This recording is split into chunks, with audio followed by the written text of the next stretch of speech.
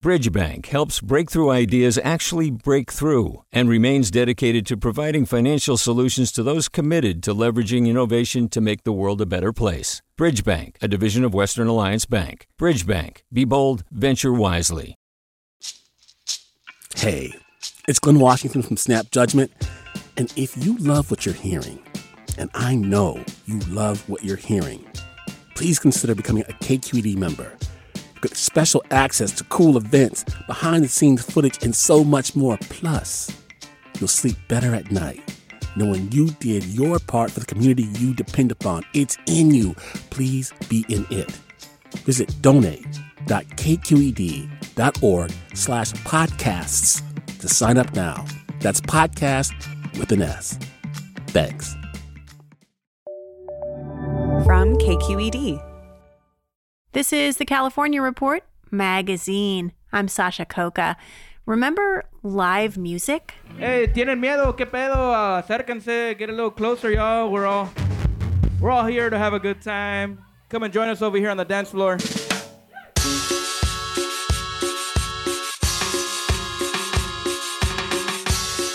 We figure we could all use some joy right now.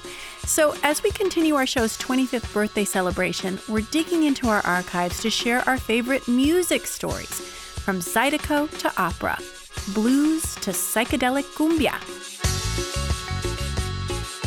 But first, a punk classic that's evolved into an anthem skewering California politicians. California, over Alice, California Uber Alice was released in 1979 by the Dead Kennedys. Their frontman, Jello Biafra, says at the time he was bummed out that the revolutionary fervor of the 1960s was being replaced by a kind of new age escapism. Jello came to our studios back in 2006 to talk about what inspired this iconic song. I thought, oh my God, this sort of apathy and putting your brain to sleep and becoming an obedient little poodle is a one-way ticket to fascism. It's how people allow themselves to be taken advantage of by aspiring dictators.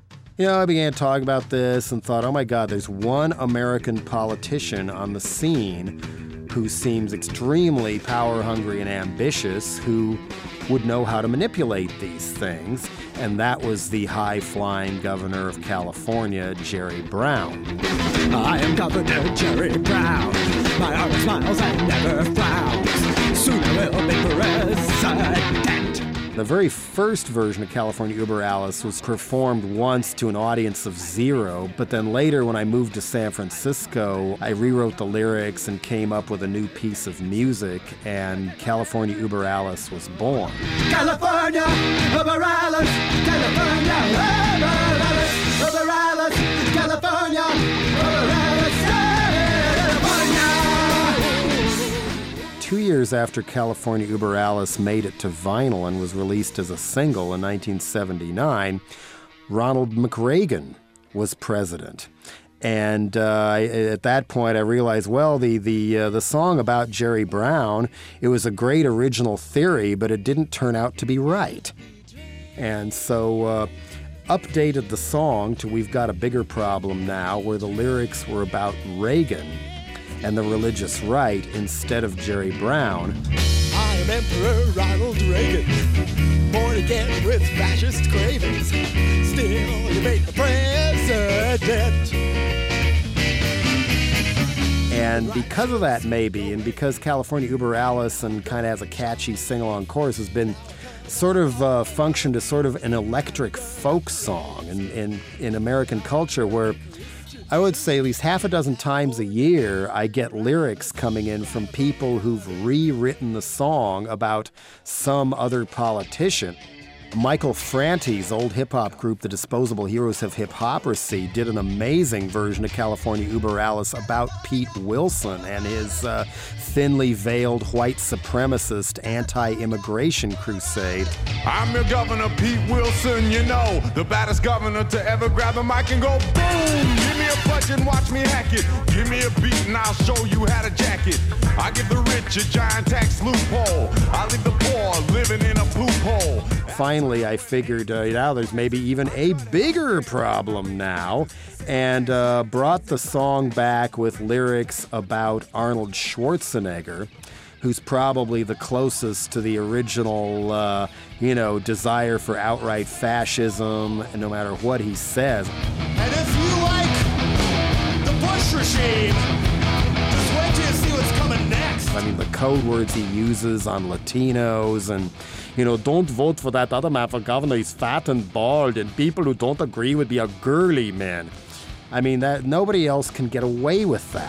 I am Governor Schwarzenegger. Pretty soon I'll be dictator when they make me president.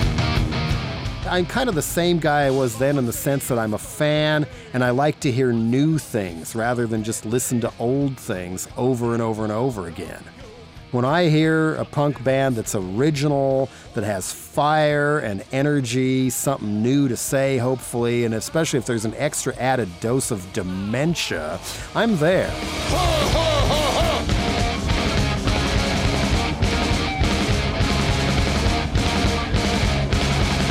I'll be back!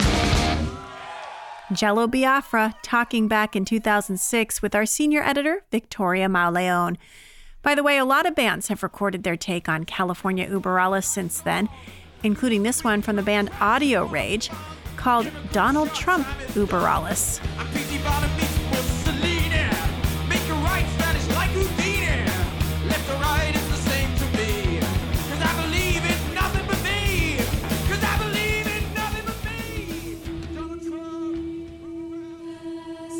From punk rock to opera. Our next stop on this tour of our favorite musical stories is about a cantata based on the oral history of an indigenous healer from San Juan Bautista on the Central Coast. Ascensión Solórzano de Cervantes was born in 1855, and she was known across California and Mexico for her herbal remedies like rattlesnake weed tea. I did this story in 2008 about the premiere of a new production that put Ascension's life to music. Joseph Mondragon was 8 years old when a man with an olive green soldier's coat came to live in his family's basement in Monterey. The year was 1929. Grandma told him that she knew he was coming. She felt it. She had a premonition that he was coming to open the gates for our people. Let the Caucasians know, they will know the Indian way, the history of our people, which nobody knew for a long time. The man was John Peabody Harrington, a linguist from the Smithsonian who spent 4 decades gathering notes on native languages spoken from Alaska to South America. He'd come to record the oral history of Mondragon's dying grandmother, Ascensión Solórzano de Cervantes. She was the last fluent speaker of Mutsun, the language of the Ama Mutsun tribe that lived near California's Central Coast. Now Mondragon's sharing his own memories with a different kind of translator. Show as part of the backdrop for the concert. Oh, I see. They'll start out with her photo, and then these are the baskets. Yeah, I see them, yeah. And then this is hers that's in the Smithsonian. Yeah, this is the one she made. Helene Joseph Weil is a music professor at Fresno State. She's also a classically trained mezzo-soprano and opera director. She first learned about Ascensión Solórzano 20 years ago when she saw a picture of her in the San Francisco Chronicle. I was so moved by it, and there was something about her photo that just mesmerized me that I suddenly said, I have to sing her. How can I sing her?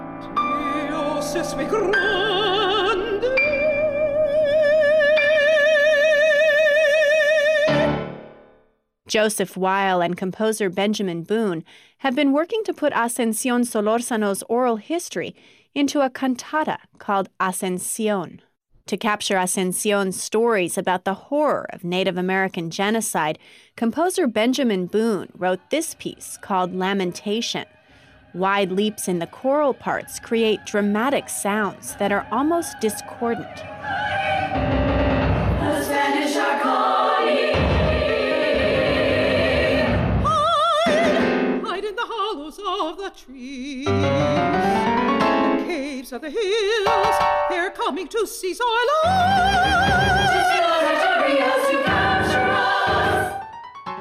The cantata has won the praise of some Native American scholars and historians, including UC Davis professor Martha Macri. She says setting Harrington's oral histories to opera is an innovative idea, and one that she thinks Helene Joseph Weil has handled respectfully. It's not someone trying to imitate Native culture and pretend. She has really taken her great respect and regard for Ascension and translated it into an art form that is her art form. Ascension's great-great-grandson, Ed Ketchum, says her oral history is a kind of medicine to the some 600 people who are part of the Mutsun tribe today and who are struggling for federal recognition. I believe it has the ability to serve as a healing process for our people and for them to have a better understanding of what took place in the past and the fact that they have a heritage they should be proud of and that they should honor those who passed.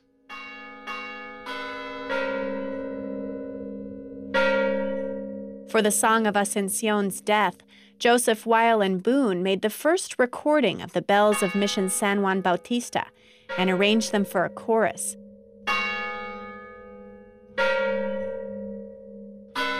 That's fitting since Ascension was buried in the Mission Cemetery, home to some 4,000 Native American graves.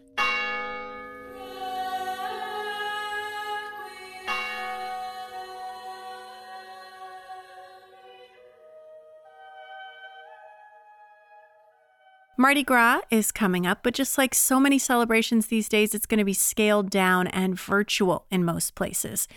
People will still find a way to dance to Zydeco music, though. We thought we'd dig into our archives to bring you a story about the Bay Area Zydeco scene, which dates back to World War II, and the Creole migrants who came to work in the shipyards. In this story from 2014, reporter Rachel Dornhelm introduced us to a California man who's one of the few Zydeco ambassadors outside Louisiana at the top of his art form. My name's Andre Theory. I've been playing accordion since I was like 9, 10 years old. So that's, 23 years. Andre Theory grew up in Richmond's vibrant Creole community. The self-taught musician had front row seats to Zydeco greats like Clifton Chenier and Boozoo Chavis. My grandparents, they booked bands from Louisiana, brought them out. And they played at the local church in Richmond, St. Mark's. And that's how I got into it. Theory's grandparents didn't just book the bands, they hosted the musicians at their home. Theory grew up literally sitting on the laps of giants in the scene. One of them took a look at the boy's long arms and predicted Theory would be a great accordion player. Still, it didn't always seem fated to be. First part of my life, I didn't like the music. I went to sleep. And then one night I just went up front of stage and started watching the accordion player, and I fell in love with the accordion. Now, Theory is the Grammy-nominated accordionist who's recorded 7 albums, up on the stage at church dances. Like at this recent Mardi Gras celebration at St. Finbar Church in San Francisco. People are on their feet, out on the floor almost from the first note. Sometimes it's a line dance, 20 rows deep. Other times, people rotate through partners.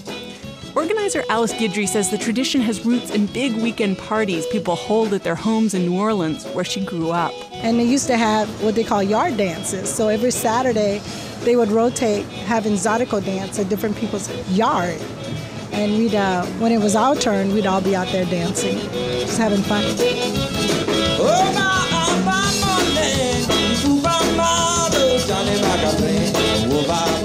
Guidry says St. Finbar is home to a lively Creole community. Born and raised in San Francisco, my name is Ty Coleman. My grandparents were from New Orleans. Coleman points to the diversity on the dance floor. He says it reflects how open the community is, and also its rich history. People who identify as Creole trace their roots to African, French, Spanish, and Native American ancestors. Coleman says the community's connection to their elders, though, is fading. A lot of those folks have died off, they've moved on. they didn't really pass it on to the kids like me as much as they probably should have. Andre Theory agrees this scene is in transition. Northern California's largely white folk music scene helped boost Zydeco through the 80s and 90s. But now the hippies, as his grandmother called them, are also aging. So he's pushing to get younger people involved. I'm going to show you the waltz and the two-step on here, okay? For the past 2 years, Theory has been working with a group of 5 boys, ages 7 to 9, in Marin City. One recent day, he shows up with new miniature-sized accordions and starts by drilling a few of the kids on the dance rhythms. What's that? Waltz. Two-step. What's this?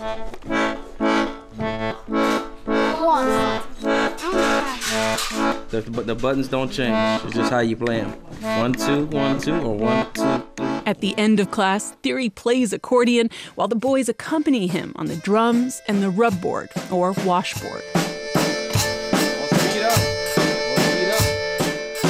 None of the boys come from Creole backgrounds, and when asked what kind of music they listen to at home, the answer is hip-hop and R&B. Still, they name themselves the Zydeco Boys and are full of enthusiasm. The places they've performed include a music producer's holiday party, a community blues festival, and the St. Finbar's Dance. Andre has 4 of his students here tonight.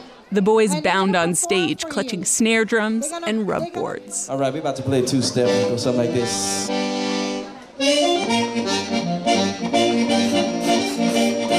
Theory says despite the area's relatively strong Zydeco scene, it can't touch Louisiana, where top Zydeco performers are superstars. When he plays at venues that aren't exclusively Zydeco here, he feels some people's skepticism at first. When they see an accordion and a washboard walk in the building, some people are like smirking and rolling their eyes. Then once the music starts, then you get their attention.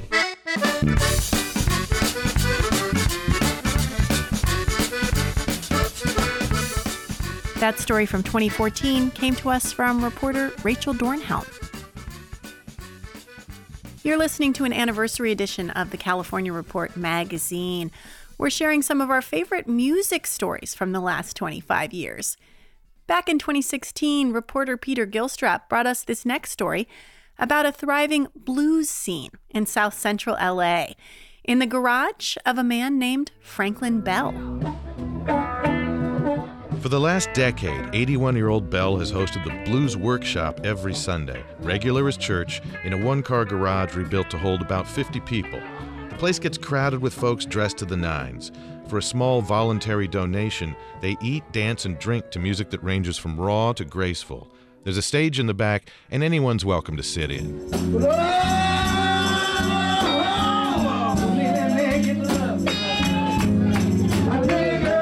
Basically, we go with the blues, and that's what people look for when they come to the workshop. They look to come to try to participate, play the blues, and listen to it. And I just love that. Tuscaloosa, Alabama native Bell works the crowd. He's dapper, sporting a crisp dark suit and tie despite the heat. He wears a dark cap tilted back on his head. He carries a plastic cup in his hand, sipping from it now and again. He looks you in the eye when he speaks, despite being legally blind. It's just part of getting older, and there's a lot of that going on in the garage. Average age, you're talking about 65. Average. If you stop and think about it, the blues, man, is for people that age, 60 and over. So says Lester Lands, a guitarist and vocalist who cut his teeth on the Southern gospel circuit. Lands looks about half of his 62 years. A lot of them live the blues, coming out of the South and stuff, man, you know, and still today, you know, so they already fixed, that's their soundtrack, the blues. Most of the folks here fall into what's known as the second great migration of African Americans, people who moved from southern states to cities in the North and West, a period that lasted from the early 1940s until about 1970. They came searching for jobs in California, and many found them in the burgeoning defense industry, as did harp player and singer Sammy Lee.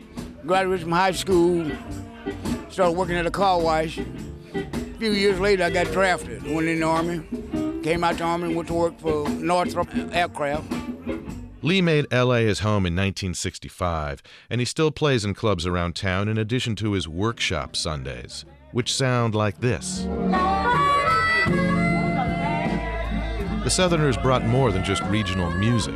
Blues and food. We got something to eat. Got to have some food to go along with the blues.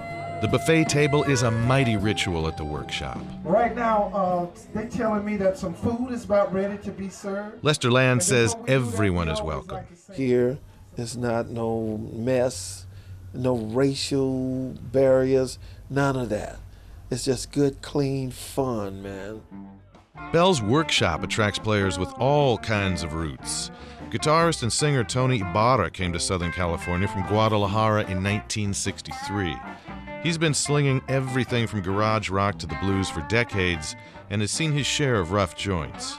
In fact, he spent his entire summer of love on stage in Tijuana. But this scene is far from that. Everybody's friendly, no fights, we eat, had a few beers, listen to good players, listen to good music, talk to the people. I mean, to me, it's great. That's exactly what Franklin Bell wanted all along. It don't take a big crowd. It take a few people that you can get together, and if they can get some joy and they can spread that as they go through life, it makes a difference. That's what my thing is about. For the California Report, I'm Peter Gilstrap in Los Angeles. So what do plastic surgeons and crayfish have in common? Well, they both make sounds that have been turned into music. This next story is about an experimental band called Matmos that got its start in San Francisco, sampling and remixing sounds. Here's a 2016 story from Sam Harnett.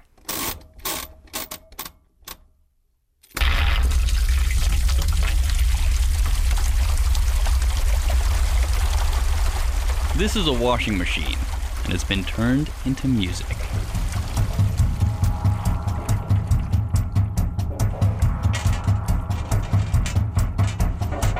The band Matmos made an album entirely with sounds from a household washing machine, along with some electronic effects.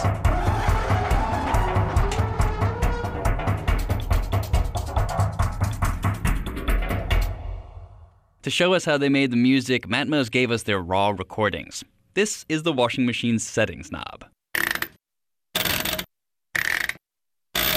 The on-off switch.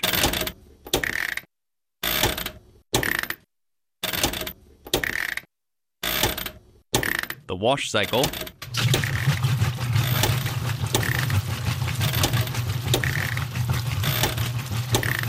Here they're rubbing their fingers on the machine.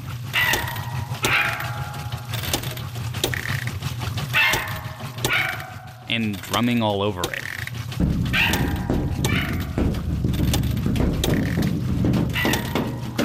The whole album is the length of a wash cycle.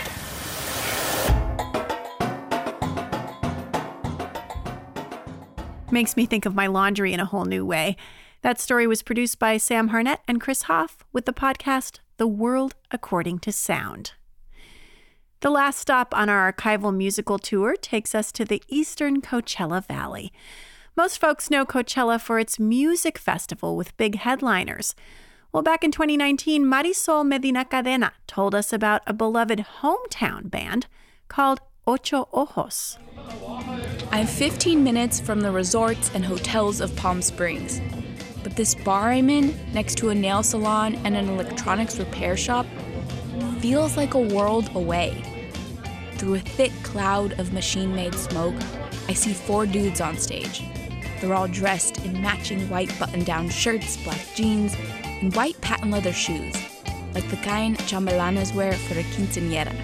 If you look good, you feel good, and if you feel good, you play good. That's Danny Torres, the synth player. He and the band's co-founder wear thick black glasses, so their name, Ocho Ojos, meaning 8 eyes, came naturally. We are Ocho Ojos. Tonight, it's called El Baile Tranquis. Are y'all feeling tranquis? A huevo! This monthly party that Ocho Ojos puts on is called Baile Tranquis, a night of chillin' and dancing.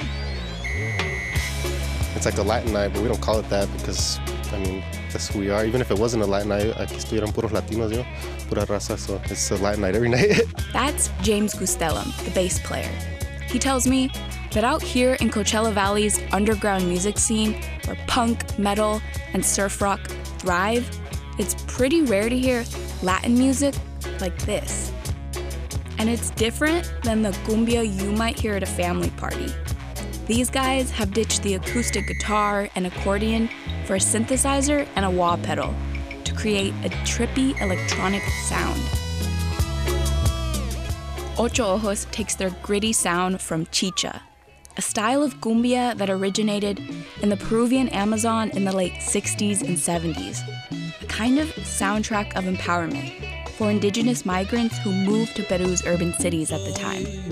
While many Peruvians look down on the working-class chicha scene, today, this music is inspiring a new wave of young Latinx bands across California. And like Peru's chicha musicians who sing about daily struggle and hometown pride, so do the members of Coachella's Ocho Ojos. And fans like Antonio Duran say they hear their own family's migration story in the music.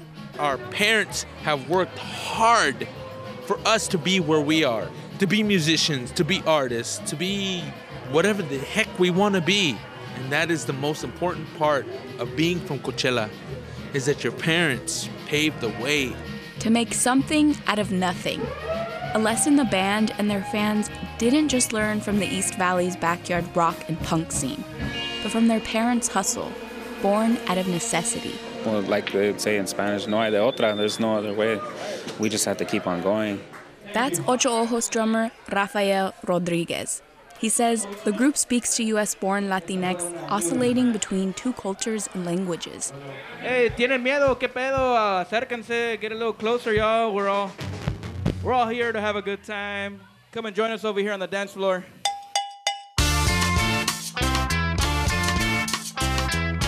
No one in this 20 and 30-something crowd is Instagramming the moment. Actually, nobody has their phones out. All attention is to the stage. It's like we're all under this cumbia spell, just taking in these hypnotic, twangy riffs that kind of sound like a thunderstorm happening in outer space.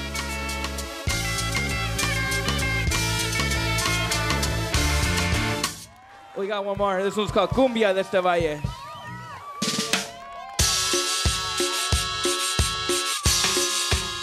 Ocho Ojos closes their set with a crowd favorite. It's an ode to the desert back roads, agricultural fields, and the Salton Sea, the fertile grounds that have shaped this psychedelic cumbia band into who they are today. For the California Report, I'm Marisol Medina Cadena in the eastern Coachella Valley.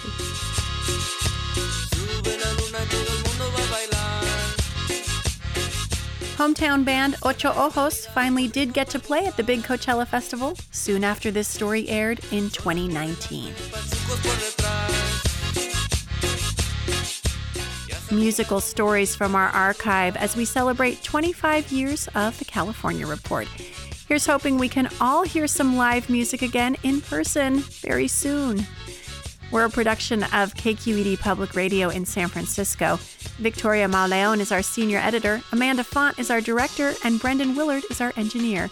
Our intern is Hector Arzate. I'm Sasha Coca. This is the California Report magazine. Your state, your stories. Hi, it's Terry Gross, the host of Fresh Air. We bring you in-depth, long-form interviews with actors, directors, musicians, authors, journalists, and more. Listen to our Peabody Award-winning Fresh Air podcast from WHYY and NPR. Hi there, I'm Randa Abdel Fattah from Throughline. If you're listening to this podcast, you know that KQED produces exceptional storytelling that keeps you informed, inspired, and entertained.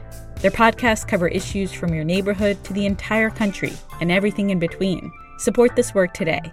You can help us continue to bring quality podcasts to your ears. Just head to donate.kqed.org/podcast. That's donate.kqed.org/podcast.